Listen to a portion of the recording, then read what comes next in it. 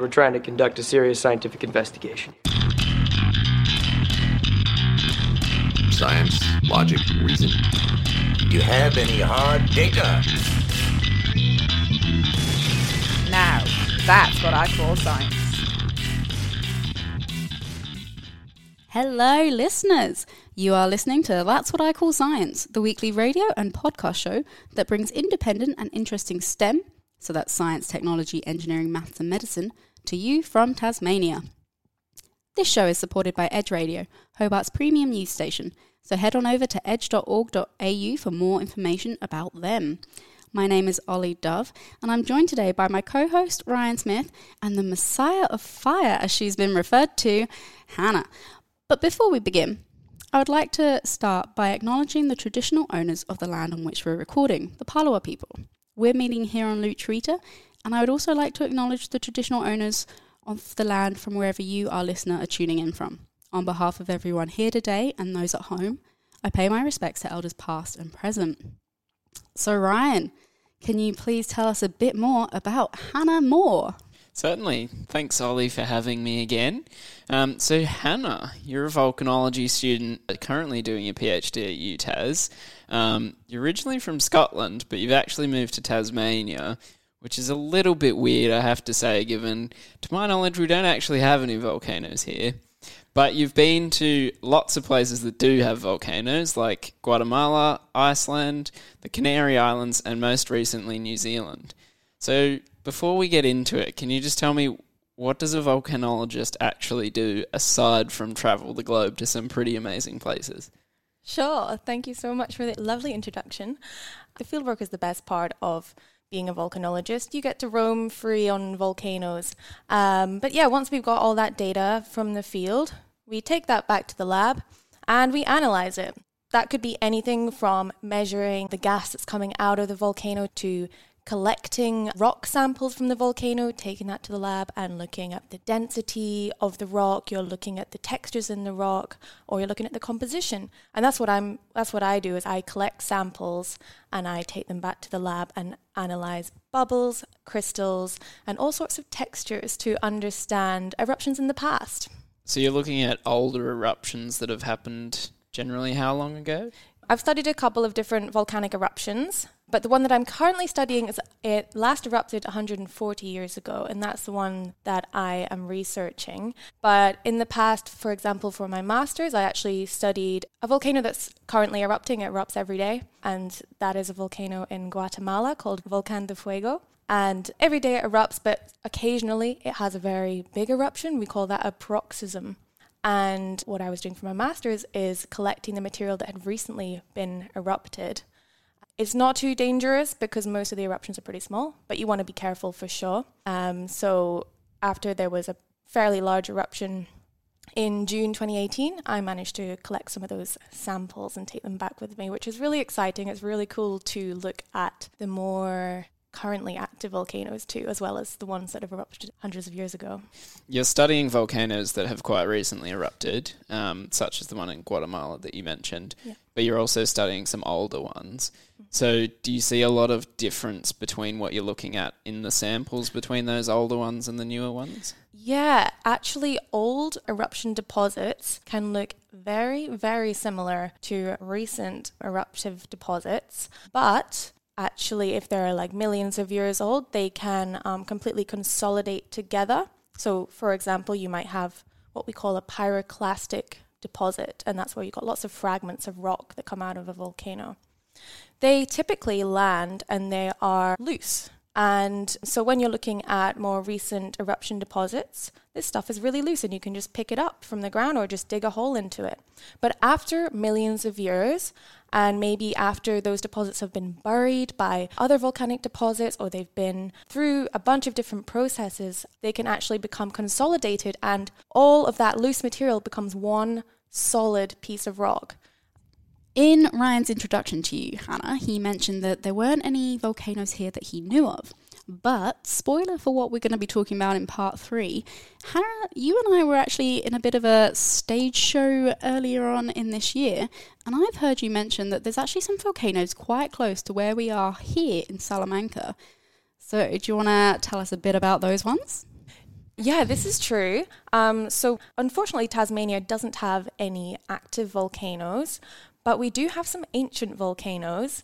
And you're correct, we actually have some really close to us in Sandy Bay. So there is a pretty old volcano at what we call now is the Blinking Billy Point. And if you walk along Long Beach and just go a little bit further around the corner, there's another kind of pebbly beach. Many of these pebbles are actually rocks that have come out of the volcano pretty much on that beach. So there's a headland at the end of the beach. And when you look at the cliff at this headland, the actual volcano itself has been eroded away. So it's not the volcano shape that you would expect, but it is actually like the guts of the volcano.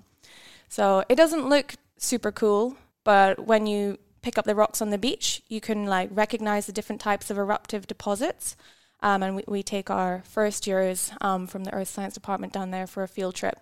And they get pretty excited about it. Like no one usually thinks that we actually have volcanoes in Hobart, but in fact we do.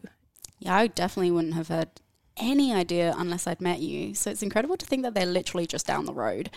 But you've just been to another volcano over the water, I guess you can say, because it's our nearest country. So what were you up to in New Zealand? So I just spent 6 weeks in New Zealand and I was researching a volcano over there, which is called Mount Tarawera.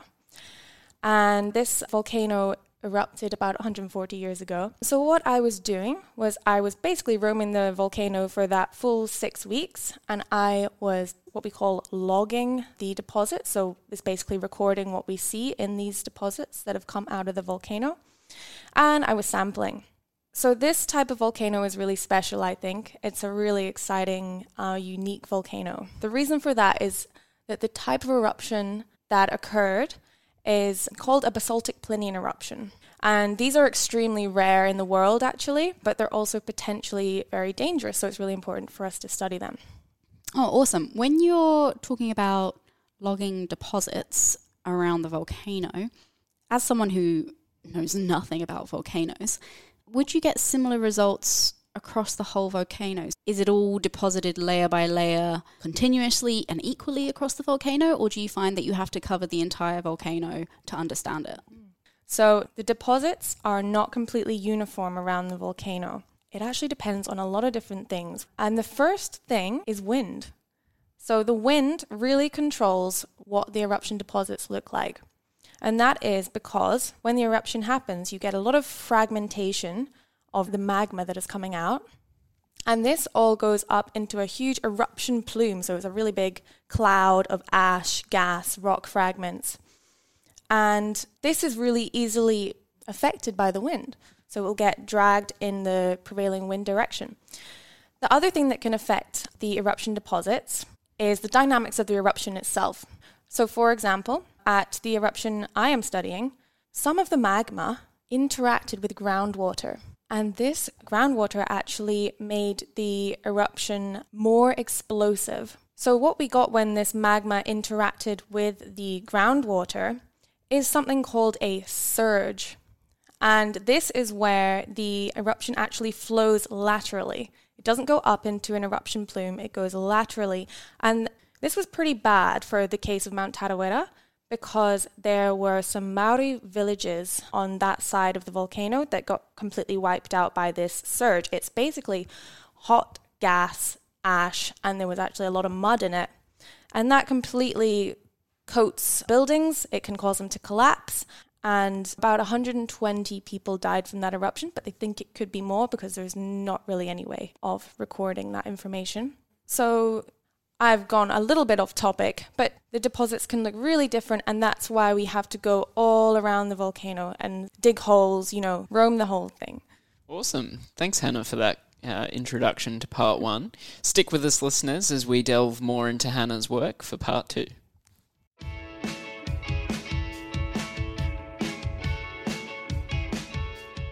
Check out That's What I Call Science to get a weekly fix of awesome science content from the island of Tasmania.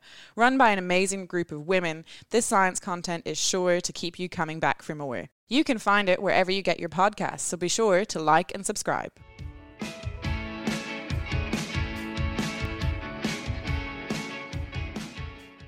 You're listening to That's What I Call Science, and today we're talking all about volcanoes. My name's Ryan Smith, and I'm joined by our host, Ollie Dove, along with our expert guest, Hannah Moore from the University of Tasmania.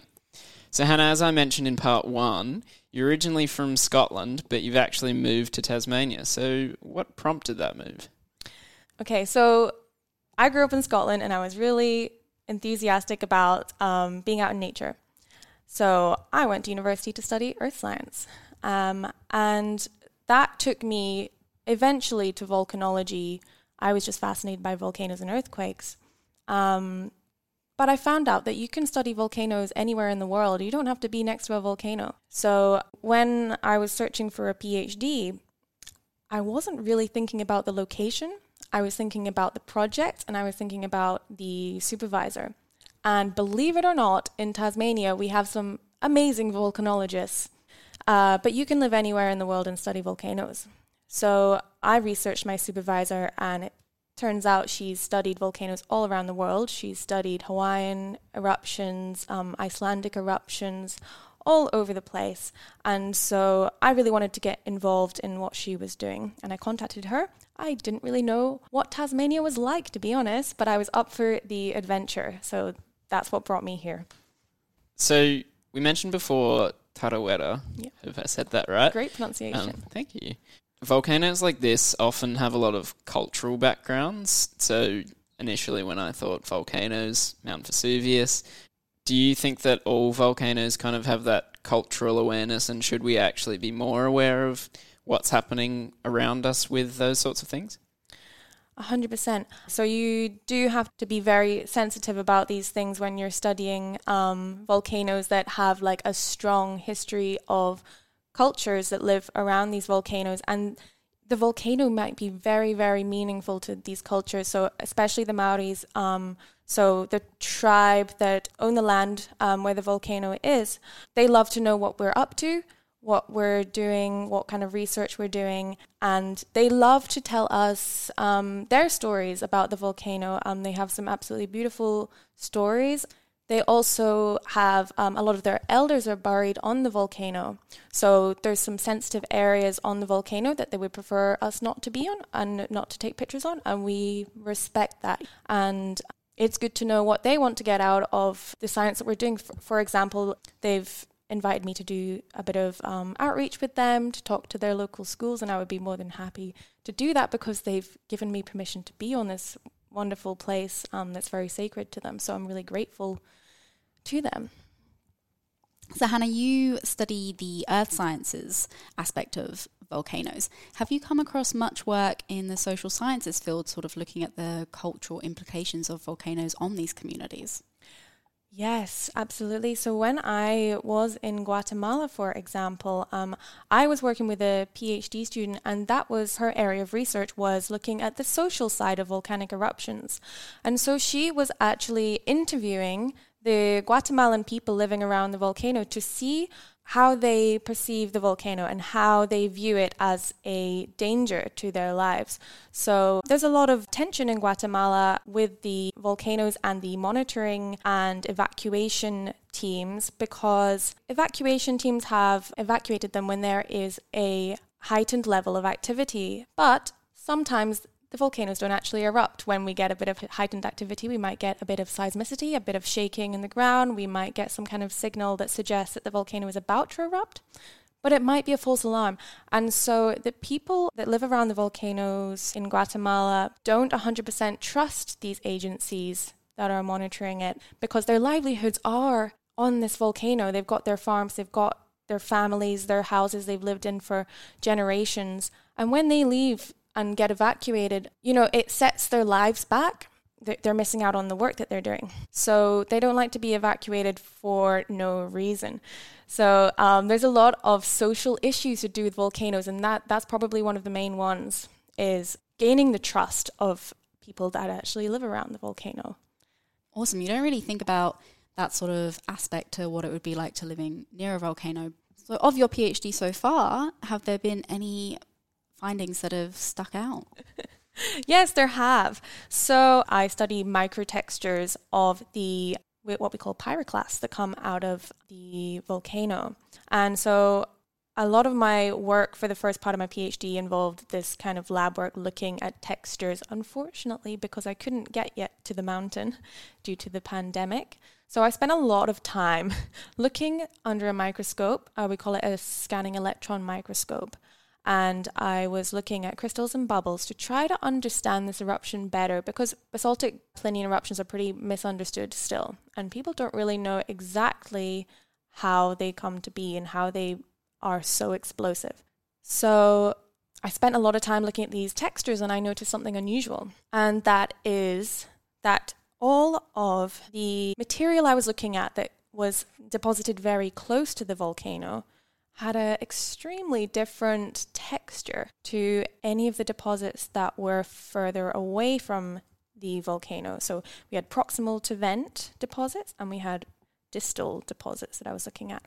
So this difference in texture was bizarre to me. And I basically came to the conclusion from looking at these textures that we can't trust the textures that are in the proximal environment, because crystals and bubbles change when you have an extended period of heat and oxidation. So the textures basically usually freeze in the history of the ascent of the magma before it comes to the surface. This texture had been completely altered during and after the eruption due to oxidation and heat that it was exposed to. Whereas the stuff that gets erupted in the distal areas is completely fresh, and it can tell us exactly what happened as it was rising. Turns out this magma rises extremely rapidly, and that's one of the reasons why we can't actually predict these kinds of eruptions very well, because there's no warning signs. So it's great to look at this distal stuff. It tells us a lot about the eruption, but anything proximal I worked out, it seems that the textures are no good. So that's really important for future studies, because I don't want people picking up proximal rocks and looking at their textures and making conclusions from them when we just can't trust those textures. Awesome. Stick with us, listeners, for part 3 as we delve more into Hannah's work as a science communicator.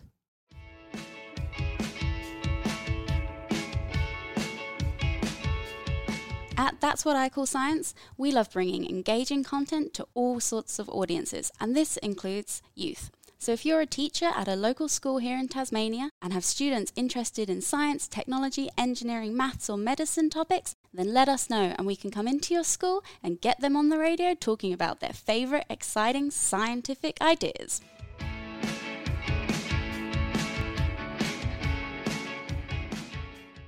Welcome back, listeners, to That's What I Call Science. My name's Ryan Smith, and I'm joined by our host, Ollie Dove, and our special guest for today, Hannah Moore. So, Hannah, you were recently involved with the Festival of Bright Ideas, but I think, Ollie, you probably know a little bit more about that, given that you were also there. I was indeed, Ryan. So Hannah and I have actually taken to the stage together. We are now actors and we have done performance theatre. So the Festival of Bright Ideas is an annual festival here in Hobart that celebrates science and tech and helps to engage communities and school groups in what's happening locally. So, Hannah, I'll ask you more about it as well, but we were involved in displaying each other's PhD topics to the world. So you were a penguin for me, you had fake wings, and you did it wonderfully, and I got to pretend that I was tectonic plates for you, and I also an ice volcano for Saturn. So, what actually was the scholarship, and how did you get involved in it? That was super fun, being each other's props, I must say. We had a good time. So the scholarship is called the STEM Stage Skills Scholarship, which is a bit of a mouthful, but we call it the SSSS. And so the Festival of Bright Ideas offered this scholarship to people who wanted to become emerging science communicators. And it turned out that all 5 of us are PhD students, but we all do different things. We talked about space, we talked about the human body, volcanoes, and microbes. So it was a really lovely range of different sciences that we had in the show. How did it feel being able to have the opportunity to put your work out there to a public in a funny, goofy kind of way? Yeah, it was awesome because I don't think many people in Tasmania know much about volcanoes. You might learn a little bit about it in school, but because we don't have volcanoes here, there's not much need to educate anyone about them. So I just absolutely love blowing people's minds with fun facts about volcanoes. And yeah, just telling them stuff that they've never thought about before. And I love answering questions and, talking to kids who are just like, wow, volcanoes are just quite an incredible phenomenon to them because there are none here. I still think it's wild that we actually have a volcano down the road. Like, I've been to that beach, I've touched those rocks, and I would never have known that was a volcano. There you go, you need to go back and have a look. I will. So, what's next for you? Okay, well, I have about a year left, a year and a half of my PhD to go. So I'm hoping to get my fieldwork out there, published. And then following that, I actually don't have too many plans, but I am pretty keen to stay in the area of volcanology and or science communication. And so, as I've said, there's options for me to go anywhere in the world, but I would personally love to go to New Zealand and study more New Zealand volcanoes. I find them just absolutely fascinating. There's such a huge range of diverse types of eruptions that have happened in New Zealand on such a small island. But do you know what? I don't really mind where I go because I just love traveling for volcanoes. Ollie mentioned volcanoes on Saturn. Maybe you could do that. Maybe I'll go to space. You never know. We often ask our zoology-based guests what would be their ideal species to study. Do you actually have an ideal volcano that you daydream about? Oh, there's so many volcanoes I would love to study, but one in particular is the recent eruption that happened in Iceland. That is really exciting because it's the newest volcano in the world. This volcano was just born. It's so fresh and there's so much to learn from it. And Iceland is a particularly interesting place because the volcanic eruptions come from two different types of processes. So we were talking about plate tectonics earlier. So we've got spreading tectonic plates that are causing magma to rise up between them. But we also have something called a mantle plume, which is just a super hot plume of magma that is rising from the mantle up through the crust. And so we've got this combination of different processes causing a huge amount of volcanic activity, and we still have a lot to learn from Iceland. There's lots to do there, so it's also a pretty cool place to be. So unfortunately, we're going to have to wrap up soon, but for our last and final question, if there was one fact about volcanoes that you would like to leave with our listeners, what would it be? Okay, so I just love this fact. Volcanoes actually affect all of us, and you may not even be aware of it. One of the reasons why we have incredible farming in Tasmania is because of the volcanic soil. We've got all this basaltic lava that erupted millions of years ago, or hundreds of millions of years ago, that broke down and gave us this fertile land. So we're really lucky that we have volcanoes, because that's how we get our fruits and vegetables and our produce.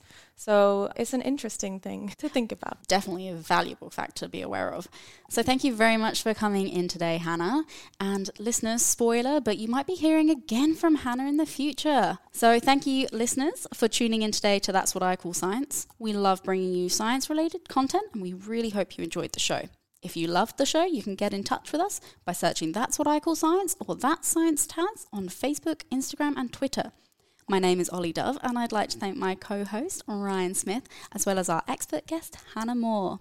So from all of us here, we hope you have an absolutely wonderful week. This programme was made possible with support from the Community Broadcasting Foundation. Find out more at cbf.org.au. You've been listening to That's What I Call Science, brought to your station and across the nation via the Community Radio Network. You can find That's What I Call Science on all major podcast streaming services and social media platforms. Like and subscribe for on-demand science updates from the team. That's What I Call Science is proudly recorded in Tasmania at Edge Radio. Head to edgeradio.org.au for more information on how you can support community radio. GemMaker are a proud sponsor of That's What I Call Science. GemMaker provide expert advice, services and training to commercialise new knowledge and technologies. Go to gemmaker.com.au for more information. Want to know more about science, technology, engineering, maths and medicine? Then tune in to Edge Radio at 5 p.m. on Sundays to hear That's What I Call Science. You can also find us on all of your favourite podcast streaming services. Be sure to like and subscribe us on any of our socials.